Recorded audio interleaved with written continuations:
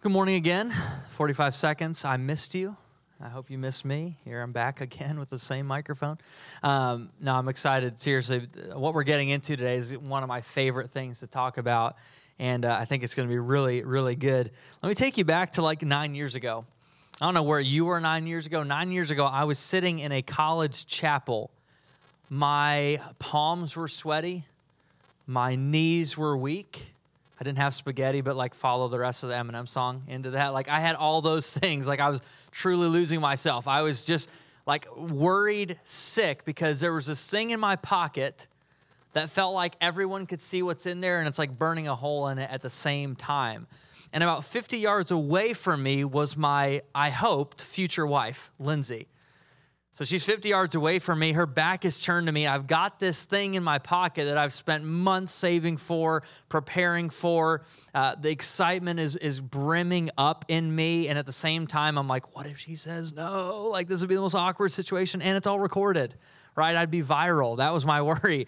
But luckily, I kept the courage and I started to kind of hop and skip over there. I was so giddy. And on the way, I'm like rehearsing through. I'd probably written like 2 paragraphs of just incredible content, right? Just incredible. Like, even if she didn't want to marry me, she would have because of how good those words were. You know what I'm saying? Like, it was that kind of speech.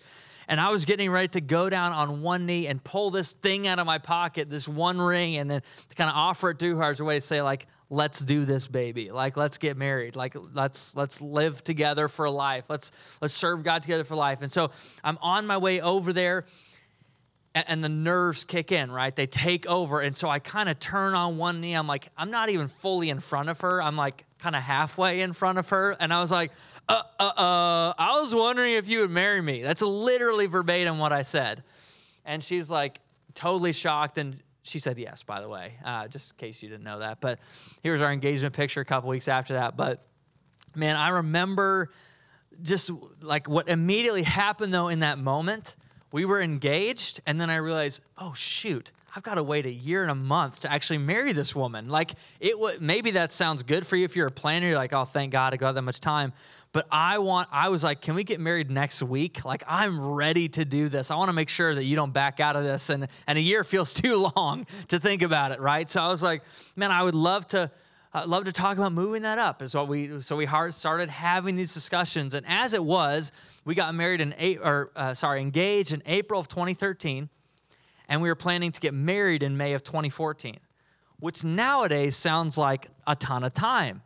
But I'm a big fan of short engagements, I've learned. Like, if it's the right person, you need to lock that in. So I started to talk to her and kind of lean on her and talk to my parents. It's like, hey, I think we really should get married like this year. Like, this year would be a great time to get married. And so Lindsay, because she's gracious and apparently it was not a hill she wanted to die on, was open to the idea of getting married in December. And so that's when we did. We got married December 28th, 2013. And it was beautiful, beautiful ceremony. But I can remember from April till December, the absolute pain of waiting in the middle of those 2 days. You know what I'm saying? Like if you've ever been engaged or been married or are married, you remember like the moment you get engaged, it's kind of like a deposit. You're like, all right, we are actually doing this. This is not just talk. We're really doing this. And then that waiting period is painful because you kind of feel married, right? But you're not actually married. You're in this weird kind of in-between space. And that killed me. Like, I'm not a good person. I'm not very patient. And so I just, over and over again, I was like, can we move it? Can we move it? And then ended up in December. But I remember that middle space. And it's funny because even if you don't relate to that specific example, every single one of us, literally I can guarantee, has been in a place, or maybe you're in one right now, where you feel like you're living in the middle. Like in between things. Like it's already something, but it's not quite something. Or it's already been promised, but you haven't fully seen the promise. Or we just sang that earlier, right? Like there was this moment on the cross, but it's kind of pre-resurrection. There's 3 days in the tomb. Like we exist in the middle. One kind of biblical scholar puts it this way, that as Christians, people who follow Jesus in this world, we are Easter people living in a Good Friday world. Easter people living in a Good Friday world, where you know that you have a relationship with your Maker and he's redeeming all things and he's going to restore all things, and yet there's sin and there's cancer. There's COVID. There's students that struggle. There's people in your world who are not quite right with God. Like there's all this dissonance and tension that you and I live with. And kind of final movement of this series, we're talking about what it means to be restored. And the main question we're going to ask these next couple Sundays is, where's the world headed? Because if we know like creation, fall, redemption, we know that at the end, if you skip to the end of the story right before your index in your physical Bible, there's a book called Revelation that points to the question, where's the world headed? Where is this thing going? What direction is history going? And before we read this letter we're about to read, you got to remember where it is. Like in the setting we're in, John is a disciple of Jesus who's been exiled by the Roman Empire to this small, no-name Mediterranean island full of prisoners called Patmos. And you can go there today. All that stuff still exists. And in Patmos, John has this moment where, and he doesn't even necessarily say how long he's been there, but he has this divine revelation, this vision that comes from Jesus, that comes from like the risen Lord. He kind of gets a chance to peel back the layer of heaven and see into the future, but also speak to the current situation. And if you look at Revelation 21, if you have a Bible or device, I'd encourage you to pull that out. We're going to interact with a bunch of the different verses in this first kind of chunk. But in Revelation 21, verse 1, listen to the revelation that John gets here in this moment. Then I saw a new heaven and a new earth. For the first heaven and the first earth had passed away, and there was no longer any sea. I saw the holy city, the new Jerusalem, coming down out of heaven from God, prepared as a bride beautifully dressed for her husband. And I heard a loud voice from the throne saying, "Look, God's dwelling place is now among the people, and he will dwell with them. They will be his people, and God himself will be with them and be their God. He will wipe every tear from their eyes. There will be no more death or mourning or crying or pain, for the old order, old way of doing life, it's passed away." He who was seated on the throne said, "I am making everything new." Then he said, "Write this down," which John does, "for these words are trustworthy and true." He said to me, "It is done." Think about Jesus on the cross, right? It's finished. It's done. I am the Alpha and the Omega, the beginning and the end. To the thirsty, I will give water without cost from the spring of the water of life. Those who are victorious will inherit all of this, and I will be their God, and they will be my children. Notice he doesn't say they will be my employees. They're not even just my servants or my slaves. They are my children. It's an identity. It's going back to the garden. They will walk with me. They will be my children. And verse 8 takes a really dramatic turn. But the cowardly, the unbelieving, the vile, the murderers, the sexually immoral, those who practice magic arts, the idolaters, and all liars, they will be consigned to the fiery lake of burning sulfur. This is the second death. We're going to revisit that last part because it's a huge turning point, obviously, for John, because I'm tracking with John the first 7 verses. I'm like, wait, what? I've lied before. So is this me? Or maybe you're like, I haven't done any of those things. I'm exempt. Like, thank the Lord that he put that in there. We're going to get there. But before we do and kind of walk through these 8 verses together, I need to give you 2 disclaimers, 2 things that are really going to help us as we study this revelation of John, as we study this letter. Number 1 is John's goal, not mine, but like the Apostle John's goal was not to establish when Jesus was coming back. I'm just going to let that sit for like 10 seconds, right? The goal of Revelation is not to give us like code necessarily for like a timeline for when Jesus comes back. Because here's what I know. Every single person who's predicted the return of Jesus has been thus far wrong. And the guys who make money off of it, they just keep moving the date farther out, right? Like, so we know you can use Revelation for that if you want, but that's not John's intention. That's not why it's in the scriptures. It's not to establish the when. Even Jesus kind of lets out all the air of this by saying, none of you will know the day and the hour. And even still, we have a desire to think, is it now? Is it soon? Is it soon? And the answer to is it soon is yes. And it's totally relative. Is it soon? Yes. Is Jesus coming soon? Yes. Is the day near? Yes. Could it be in my lifetime? Maybe. Could it be in 5 lifetimes from now? Maybe. I don't know.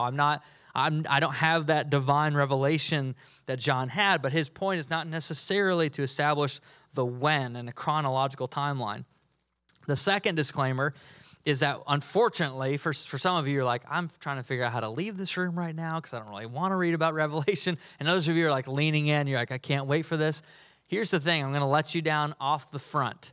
Like, we will not be able to cover the entire letter of Revelation in a couple weeks. It takes way more work than that. But I will tell you, our focus and the direction of our time is answering that question, where's the world headed? And talking about restoration, how the future things really do matter in this life. And if you read through, even we skipped literally 21 chapters, essentially, of the Revelation to get to where we are today. But John's letter, really, these prophecies all throughout Revelation, they speak to 2 unique things, and this is also important to catch. Number 1, John is writing to address and confront and speak to present realities his readers would have faced. I mean, think about it. If you are facing a Domitian kind of murder campaign from the emperor of Rome, wondering, will I have a job? Will I make it through next week? Am I going to get dragged out of my house church into a Roman temple and forced to worship there? Your concern obviously is for the future, but you're also wondering, how does this speak to me right now? And John's revelation, laced within it, has a bunch of indictments on people who kind of succumb to the empire instead of lordship to Jesus. And he's trying to encourage them as well to say, like, this is not all there is. But John also does, especially what we just read, speak to future realities. He is talking about a new heaven, a new earth. He is talking about when the world is headed somewhere and God sees this story step into its next chapter. It's really important to remember it's also about the future, that suffering will end, that tears will be unnecessary, that mourning will not happen anymore, that pain will not be experienced by us anymore. It's this kind of completion, this new heaven, new earth, this back to Eden type reality. And again, context matters because John is sitting in exile, handwriting this letter and trying to sneak it off this island somehow and get it distributed to the Jesus communities of his day. Now, in first service, it made me feel really old because no one knew the end of this phrase, but I have a lot of belief in you. Okay, I have a lot of faith in you right now. Has anyone heard the phrase, you're so heavenly minded, you're no earthly? Okay, perfect. Okay, thank you, Diane. I appreciate that. The old person, nice. I don't know what that says about me, but I'll take it. I remember growing up with this phrase, right? It was like, you're so heavenly minded, you're no earthly good. And John's point in having Revelation written the way it is and why we're even looking at it for a couple weekends is that the more heavenly minded you are, the more earthly good you are. Let me say that one more time. The more heavenly minded you are, the more earthly good you are. Because it's people who have a future vision. It's Easter people living in a Good Friday world that actually change things. Because it's not temporal solutions. It's not quick fixes. They don't get bent out of shape about little things. They actually have a future mind and a vision ahead of them. Lindsay and I were laughing a few weeks ago because I had this small kind of spider crack in my windshield. And it's one of the many cosmetic problems with my car, but it was the one that didn't bother me too much. I kind of had this little spider crack, and eventually it grew to be 4 inches wide, 6 inches, 8 inches. It just kept getting bigger and kept becoming like a growing issue as I was driving. And I was like, I wonder if today's the day that I'm going to get wet. You know what I mean? Like, that's what I was thinking. It was like pouring rain. I'm like, I wonder if today's the day just water starts to trickle through my dashboard. And so I figured out I probably should get a new windshield. So I get a new windshield. It's like a day after this. We're riding in my car, and Lindsay's like, this feels like a brand new car. Like, this feels, I can see everything. There's no haze. There's no streaks. It's like super clear. You don't have your massive annoying crack on the left side. It's like a brand new thing. And I'd say that because I looked at my rearview mirror, and my rearview mirror looks like a dirt bike track. Like, somehow, like the windshield in the back, I could care less about it. Like, especially when you drive in Michigan, you get that like slow drip of brown slush, and I'm like, that's fine. Like, I don't care about it as long as I can kind of see out of the back. I'm more worried about the front. You feel me? Like, try, just for fun, try this illustration. Go home and only look in the rearview mirror on the way home from church, right? All of you will be on a wreck up Iron Center Avenue. I'll just wave. Like, hey, guys, you did what I said you should do. Like, if you do that, it's a disaster. It literally is fatal, maybe. It's a crash waiting to happen. And this is John's point in Revelation, right? Look to the future. The past is important, but if you live in the rearview mirror, you will crash and burn, right? And so he's saying, again, even if you're in the middle, have that future view, have that vision of what is to come. And I think that's why he adds that really awkward verse in verse 8. I think that's why he puts this there, because he talks about the victorious. He's talking about people who persevere, and even when the empire crushes their faith, that they stick with Jesus. They go all in on him, and they sell their life out to him, and they follow him, and they surrender to him.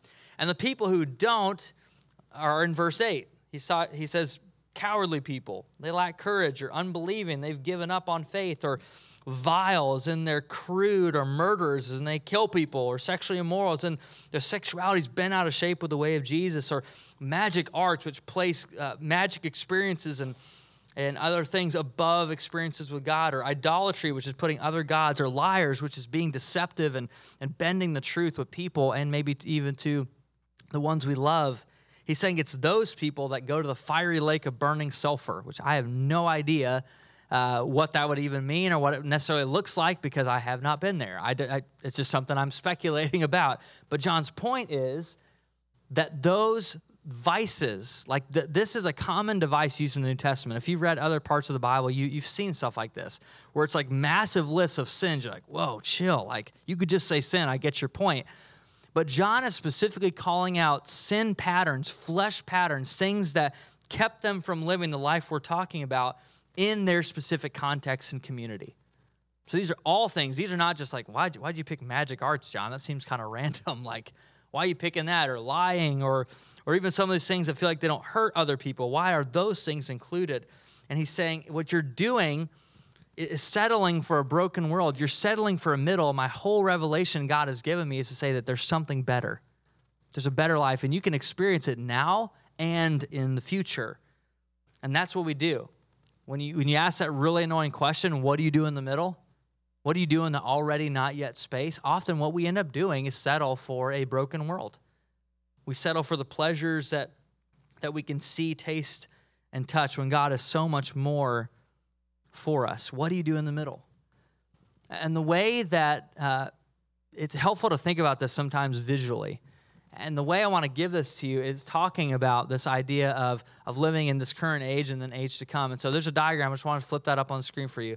So if you look on the far left, it's this age. And if you skip ahead, it's the already and not yet. And we are in that middle space. We're in this weird divine middle space, but there's an age to come when you could say that's the second coming or the resurrection of the dead. I'm not, again, sure.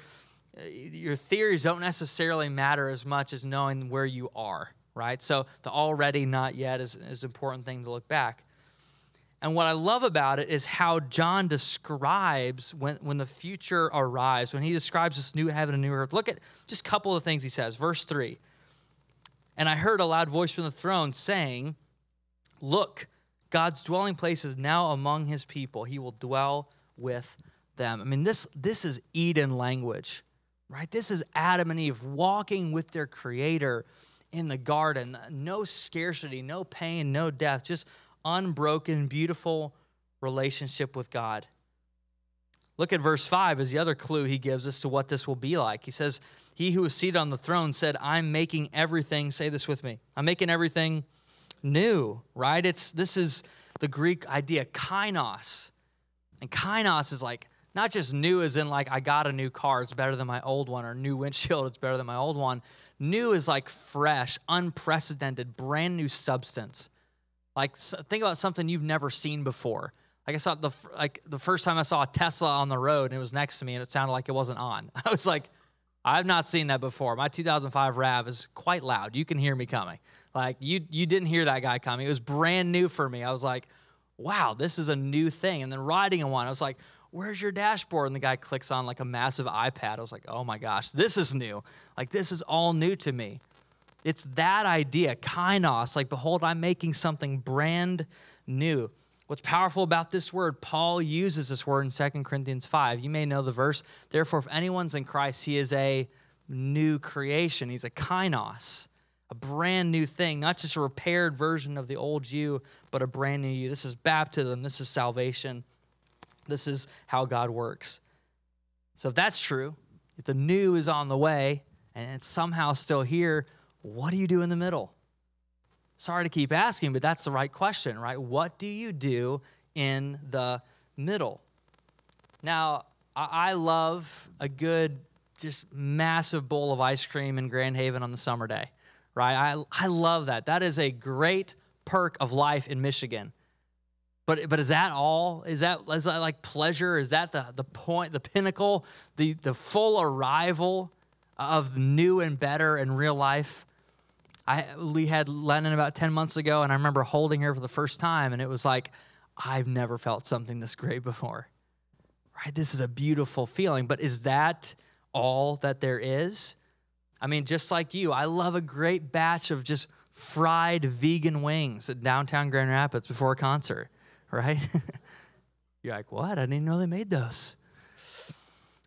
But is that all there is? Food, concerts, entertainment? Is that the height of pleasure? Is that the height of life? Or graduating college or high school? Is that like the height of arriving as a person? Is that the best it's ever going to be? And John would say over and over again, there's actually better than that. Those things are just glimpses, small signposts along the way to this coming kingdom and this coming new heaven and earth.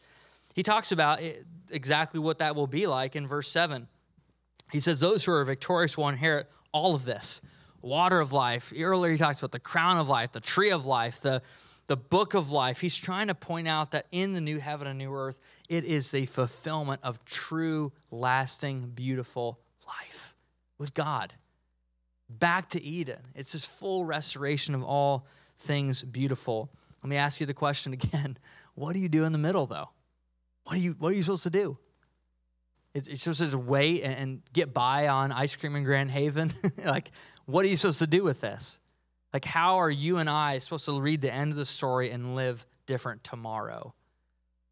Well, as you read through this revelation, as you read through the gospel stories, I think two things become really clear, and Jesus was super clear on both of these things. The first is when you don't know what to do in the middle, there's always two things you can do, and the first is embrace the gospel for yourself. Embrace the gospel for yourself. Now, that is beyond church attendance. That is beyond group attendance. That's beyond serving. That's about beyond giving. That's way beyond having all the right theological boxes checked. Embracing the gospel for yourself means you recognize that you need the gospel, and you allow the gospel to soak into your life. I mean, these past 2 weeks, I've been on a journey right now, and God is just showing me over and over again, I need the gospel. It doesn't matter if I'm a pastor or I stand up here and talk about the scriptures. There is a need I have every single day when my feet hit the floor. Jesus, I need your good news. I need it. It's for me. It's for me just as much as for anyone else. And the second is extending that to others. Some of us are so bored in our faith because we don't do this. It's like, man, I embraced the gospel for myself a long time ago, but it's just kind of like sitting here. It's dead. It's not active. It's not adventurous. It's not alive. And by extending it to others, maybe for you, it's like, okay, I'm going to take a few of these Easter cards and hand them out. I don't know what your thing is, but like extending it to others has a way of activating us. And even in the middle, you're like, I don't know what my next career move is. Embrace and extend. I don't know like how God's going to do this thing in my marriage, or I don't know how this kid's going to end up in life. But I know I can do two things: embrace and extend. I don't know where the world is going. Feels like it's chaos, and I don't even want to watch the news anymore, right? Like you may be in that boat. What can you do in the middle? Embrace and extend. It's free. Like, costs you nothing, but it will cost you everything. Embrace and extend over and over again. This is the beauty of the resurrection itself. Like in a couple of Sundays, we'll gather in spaces like this to celebrate Easter, this resurrection moment in history.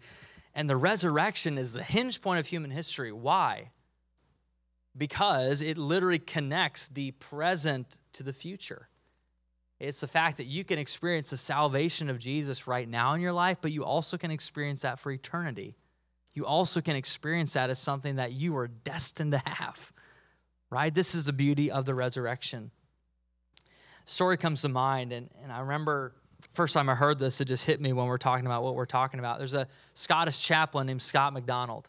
And Scott MacDonald, towards the end of World War II, was actually captured in a Nazi prison camp. He was locked in with a bunch of other American prisoners of war. And like you and like me, it was a struggle.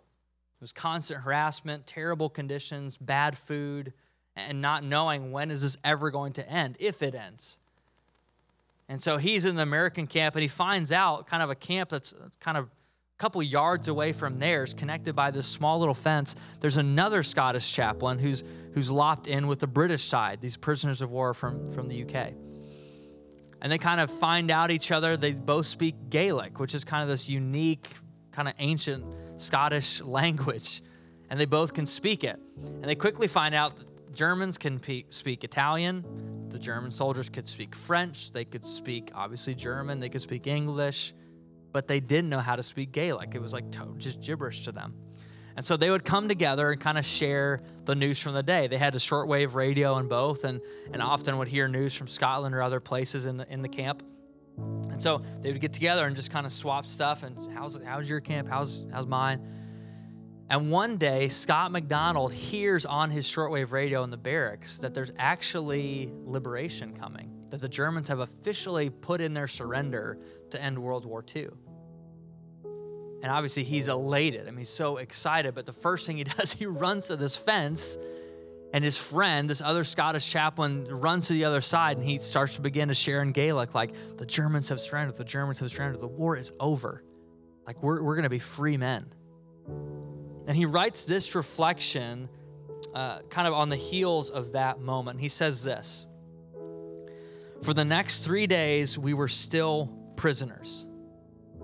The guards still pointed guns at us, but we walked around as if we were free men with smiles on our faces.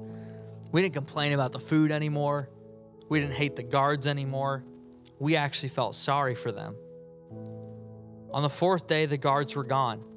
They had gotten the news and opened the gates, but we had already been liberated when we heard the news." That reflection hits me because not only did the news free Scott MacDonald, but the news was liberating in the midst of what felt like an endless cycle, an endless prison camp, an endless war. So what do you do in the middle? Just like Scott MacDonald does. He embraces the good news and he extended it to others. He said that as that news started to trickle out, the British side, Scottish chaplain, ran back, and the whole kind of group of guys who were in the courtyard started screaming with joy, singing songs, cheering. And the Germans are like, "What are you doing? Like, you guys are crazy," because they had not heard the news, yet Scott MacDonald and others had already been freed. I only share that because I think the question we're about to ask is really, really important. And the question is simple. It's something maybe you've wrestled with. What is already and not yet in your life? What is the thing? And this could be positive. This could be a dream. This could be a calling. This could be a relationship or a faith step or a challenge. Like, what's already not yet in your life? That you know, God, I know you're starting this good thing, and I'm just going to keep engaging it, keep praying about it, keep leaning in, because there's a fulfillment on the other side. I may not even see it in this life. I think about our church sometimes in that way, right? There's people who prayed for a church like this to exist in this community, maybe even hundreds of years before you ever came here, and yet here we are. They didn't see that.